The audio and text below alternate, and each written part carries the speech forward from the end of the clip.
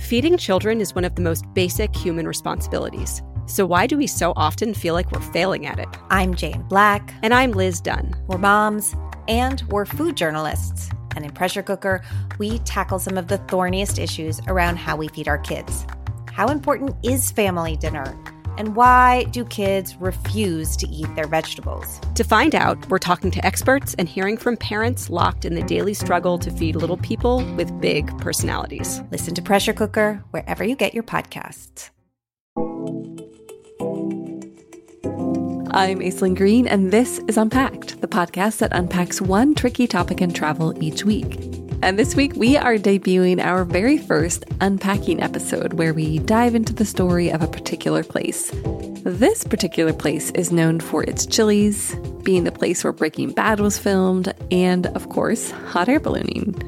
So maybe you've guessed it already, but yes, today we are talking about Albuquerque, New Mexico.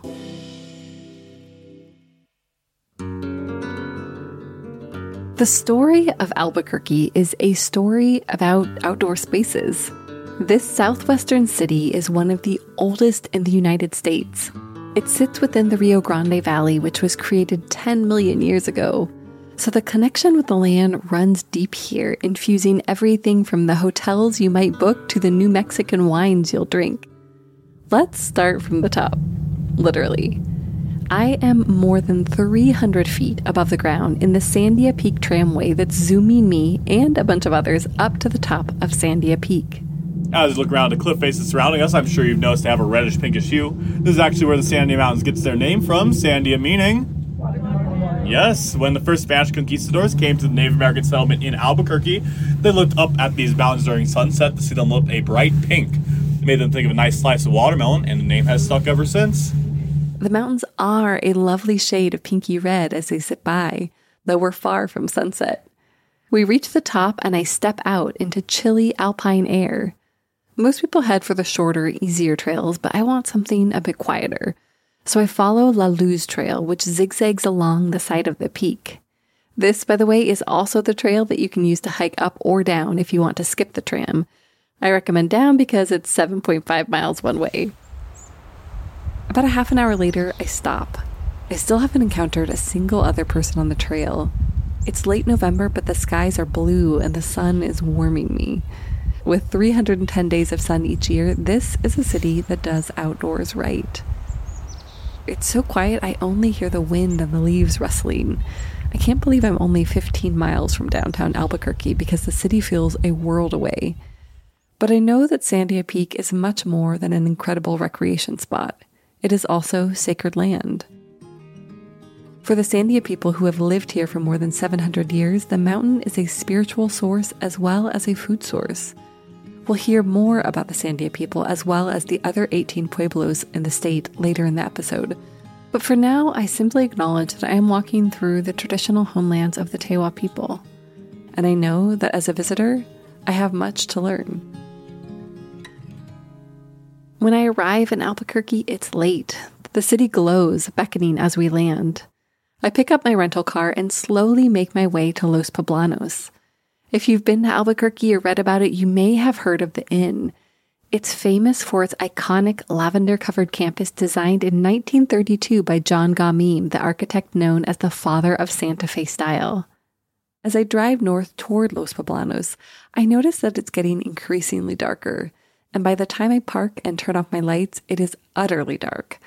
I step out, I look up, and bam, I am hit with the clearest night sky I've seen in the last year. The stars twinkle down as if to say, yep, we're still here and we're still gorgeous. It feels at that moment like a blanket settles over me, calming and tranquil.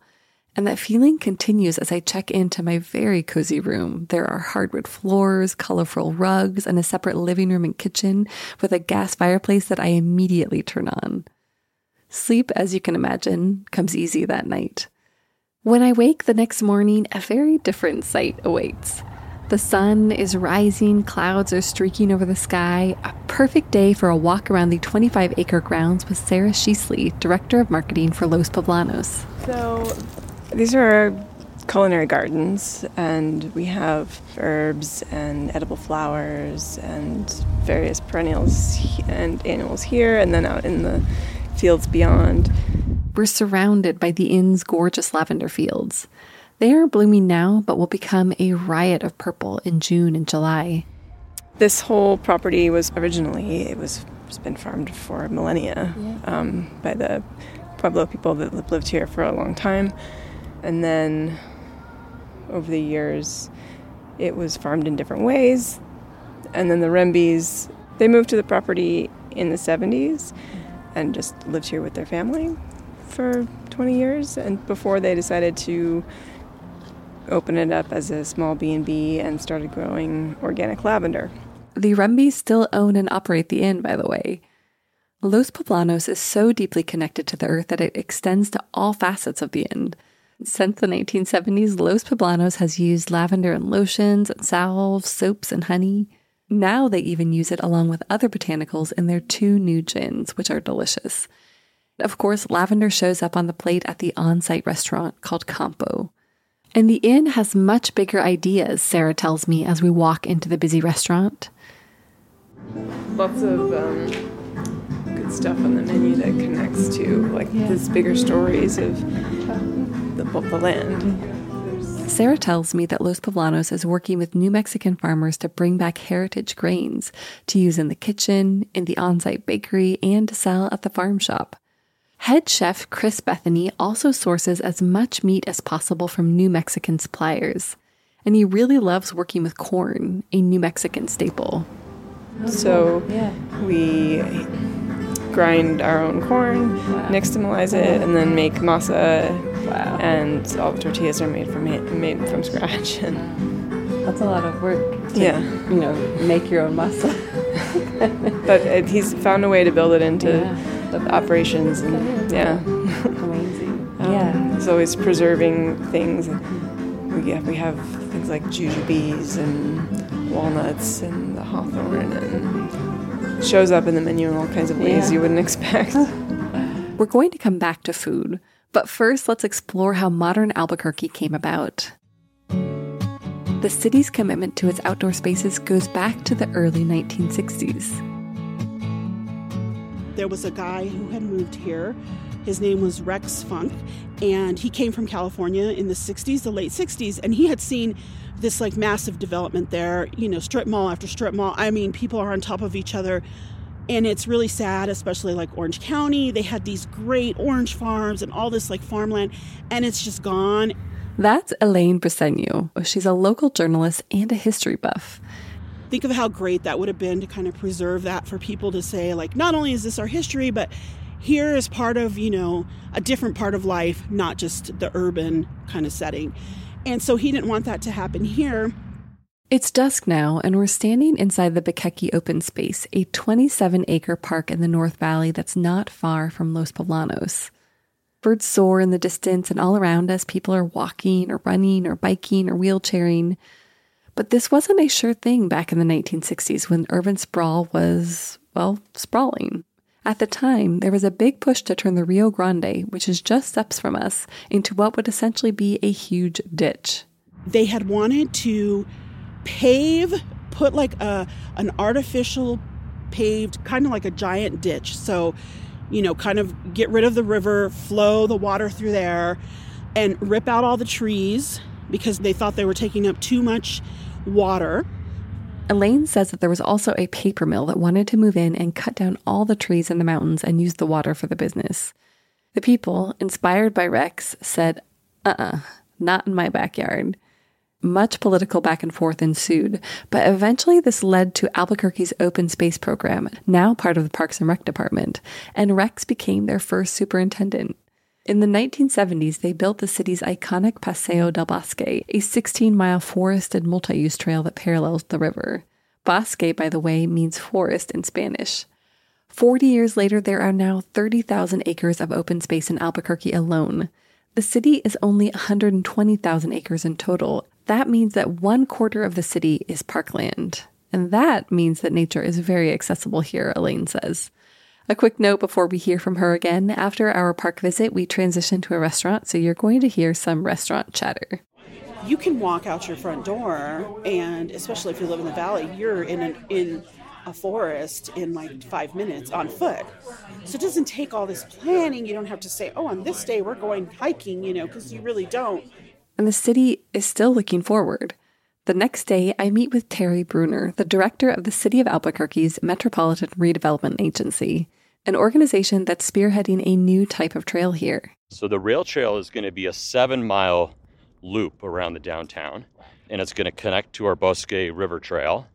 It will be a bike and pedestrian trail. It will take about 4 years to build, but what we'll look at today is kind of the first section that we hope to break ground on in the spring. We're walking on a weeded gravel path bisected by rusty train tracks. It's about 5 minutes on foot from the Sawmill Market, Albuquerque's upscale food hall, and just minutes from Old Town. Okay, so up here is kind of this really rich corner of stuff that we have going on. We have the Albuquerque Museum on one side of the street. We've got the Natural History Museum and Explora Science Museum just down the street. So this is an area for a lot of activity, and this is going to be the entrance to the rail trail right here. It's a bustling corner culturally, but it used to be where trains hauled lumber in and out of the area.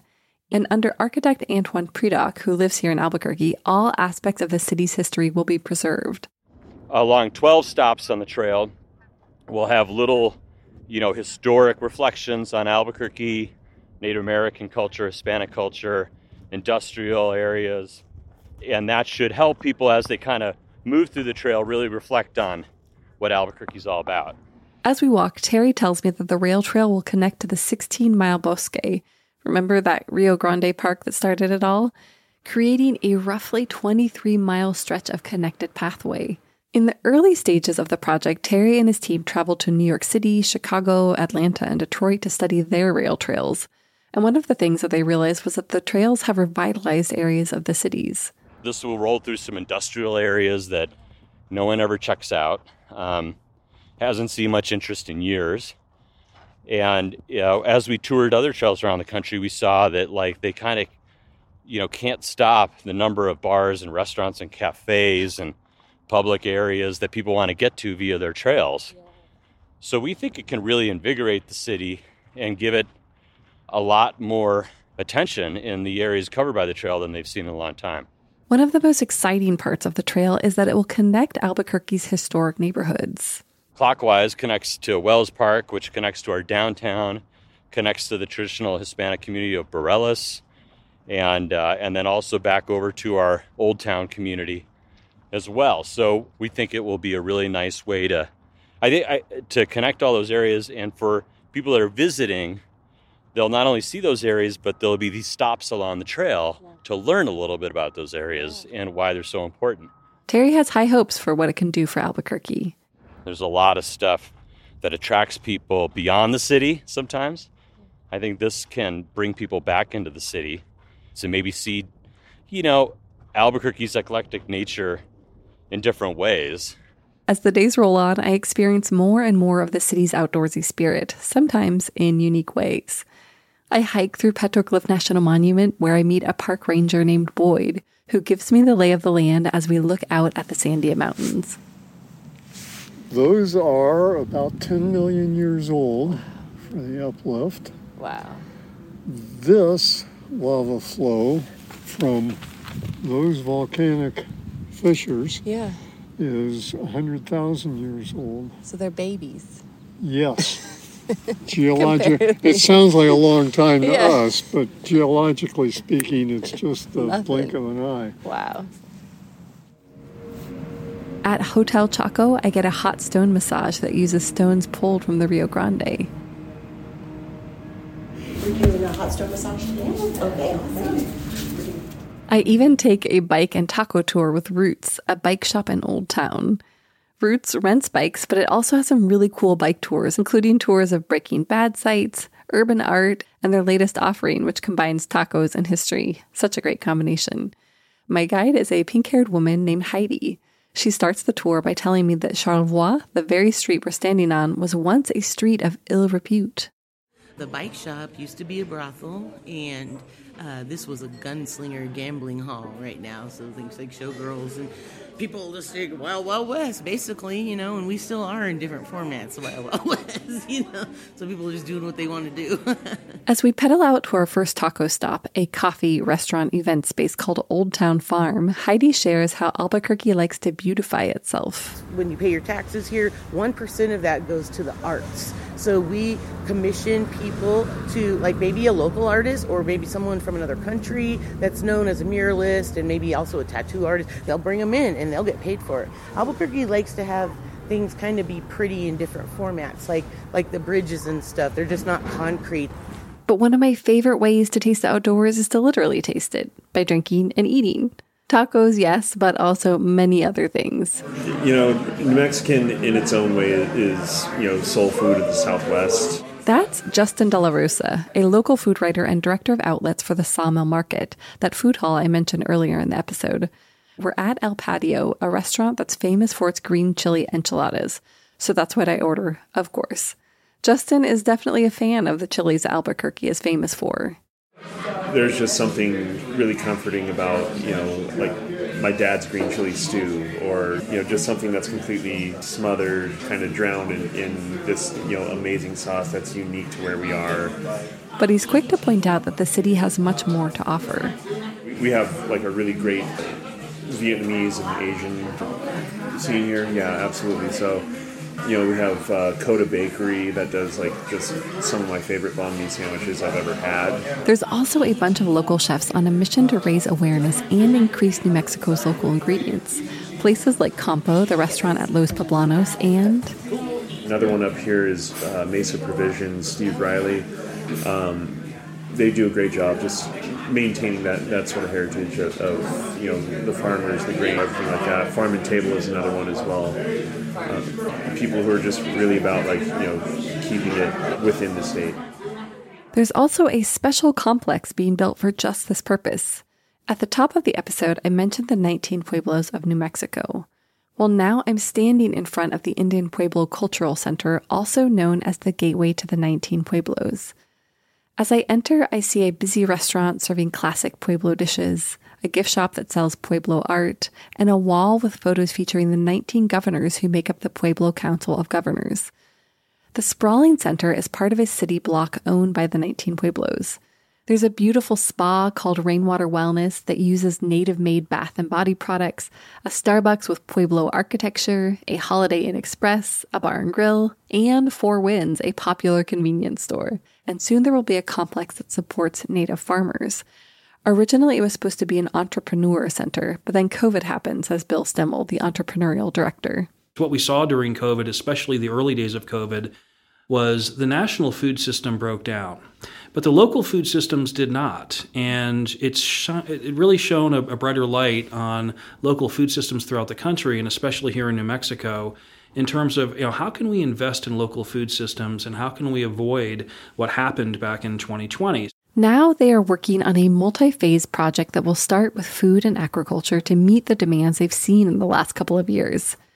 The 7,500 square foot building will house a commercial kitchen, cold storage, and transportation to help people get product from farms to the complex. There will also be a demonstration kitchen and a classroom. One of the goals is to inspire younger generations to enter agricultural work. There are 25,000 farms in the state of New Mexico. About a quarter of those farms are native-owned, about 5,000. But that number has been dwindling overall and native-owned in recent years. And that's just the first phase. The second and third phases will expand cold storage opportunities and maybe even expand into light packaging and manufacturing, because the ultimate goal is to change the food system. Food sovereignty is a very important initiative that we're hoping to help with many Native entrepreneurs. Food security is another huge initiative throughout the state, and we're hoping to fulfill some of those needs as well. We're looking at the current construction, seeing what will eventually become the center. Bill tells me that they have already made a deal with La Montanita, a local co-op that's opening a flagship location across the street from the center. Once the co-op opens, it will feature native produce, both in its fresh form and as something that's transformed in this very center.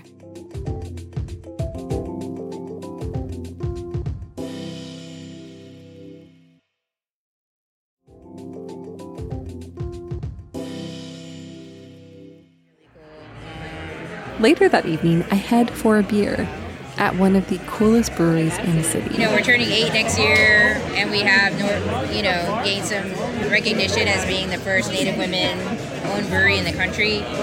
That's Missy Begay. She was born in Albuquerque and raised on the Navajo Nation, also known as the Dene Nation. Her wife, Shyla Shepard, was born and raised on the Fort Berthold Reservation in North Dakota, where she is a member of the 3 affiliated tribes, Mandan, Hidatsa, and Arikara nations. And together they launched Bow and Arrow Brewing in 2016. As you can tell by the noise in the background, we're actually at the brewery as Missy tells us about what she and Shyla are trying to do with their company.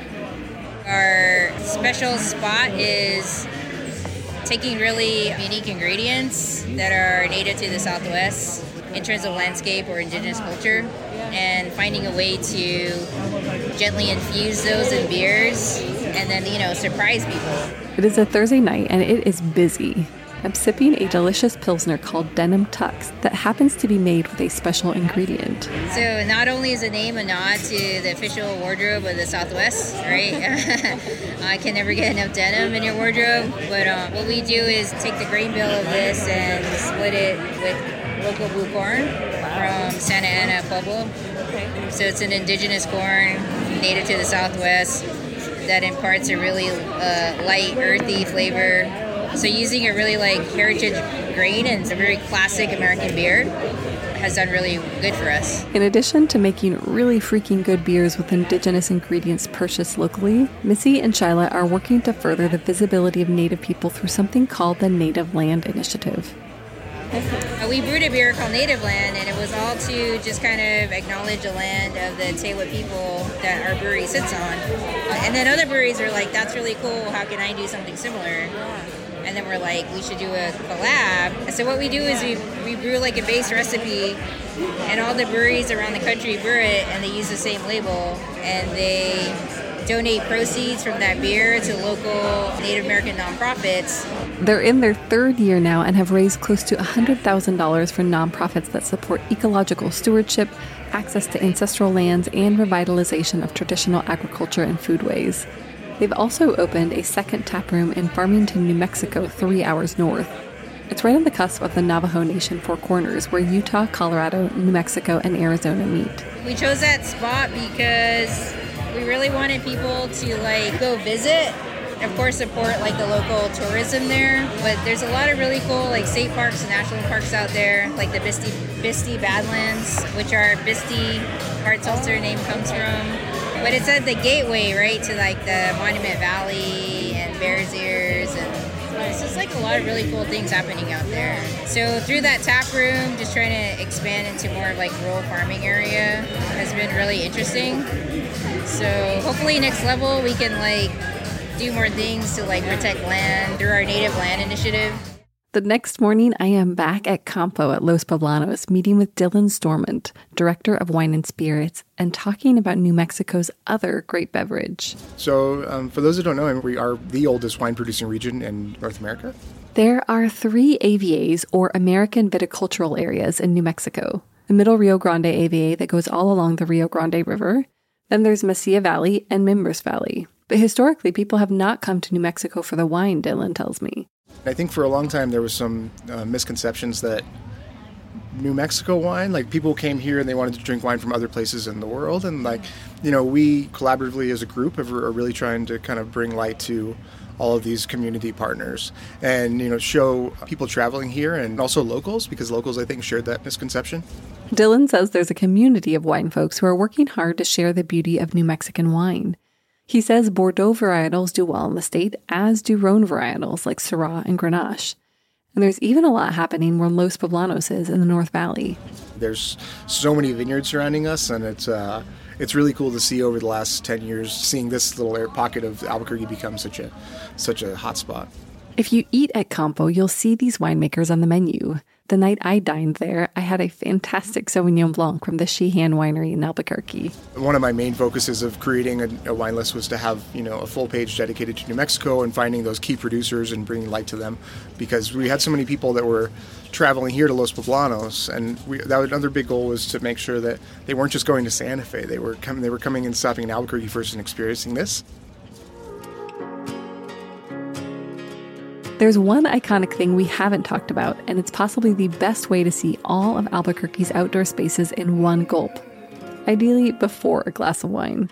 All right, ladies and gentlemen, there's something I like to say every time we take off, and that is we are flying! Yes, we are flying with our mustachioed pilot Murray Conrad, who, along with his wife Julie, owns World Balloon Company. As we take off, I can feel the basket moving gently in the breeze. It's a perfect morning. Not too windy, cool but not freezing, with a cloud-streaked sunrise lighting up the sky. We hit 5,600 feet above sea level, and Murray tells us that there are 2 reasons that Albuquerque is famous for its ballooning. Number 1, over 300 days a year we can fly. Number 2 is our winds. So there's a phenomenon called the Albuquerque box. If the box is working, we'll fly all over town, come right back to the same field in 1 hour. There are more than 300 balloon owners in the city, but Murray and his wife Julie, who is also a pilot, learned from the master. So Sid Cutter, for those of you who are not from Albuquerque, is the father of ballooning in Albuquerque. So in the early 70s, their mother was celebrating her birthday, and him and his brother owned Cutter Aviation at the Albuquerque International Airport, and they wanted to do something special for Mom. So they bought a hot air balloon. Murray says that Sid just figured it out, and he loved it. It didn't take long for the other balloon owners in the world to figure out that Sid had a balloon. So in 1973, they all got together in Albuquerque for the very first World Balloon Championships to see who was the best balloonist. So we've been in business since 1973 because it didn't take long before everybody in town was saying, how can I get a ride in one of those? So that's where it came from. We've had different owners through the years, but 50 years later, we're still flying, still in business. And that competition went on to become the Albuquerque International Balloon Fiesta, the annual hot air balloon celebration. In 2024, it'll take place from October 5th through the 13th. And hot tip, if you want to join, come during the week when it's less nutty. I asked Murray if he still loves every ride and why ballooning is so alluring. It is not, when you fly in an airplane, you get that little thing to look out of, and pretty soon you're up above the clouds. In a balloon, you're looking right down on God's creation. You can see hundreds of miles here. I mean, if it wasn't cloudy, you would have seen the mountains of Santa Fe and Taos and, Grants, New Mexico. And it's just amazing. Albuquerque is amazing. It can be so easy to focus on Santa Fe, but the next time you're planning a trip to the Southwest, go and find yourself a little slice of Albuquerque's outdoors. And that wraps our first episode of Unpacking. I'll link to all of the businesses that we mentioned here in the show notes, and I'm also working on a list of the best places to eat and drink in Albuquerque, including where to try wine, which will come out on March 1st. I'll link to it in the show notes once it's out. Ready for more unpacking? Visit afar.com and be sure to follow us on Instagram and X. We are at Afar Media. If you enjoyed today's exploration, I hope you'll come back for more great stories. Subscribing always makes that easy. And be sure to rate and review the show on your favorite podcast platforms. It helps other travelers find it. And if you ever want to ask a question or suggest a topic for coverage, you can reach out to us at afar.com/feedback or email us at unpacked@afar.com. This has been Unpacked, a production of Afar Media. The podcast is produced by Aislinn Green and Nikki Galteland. Music composition by Chris Collin. And remember, the world is complicated. We're here to help you unpack it.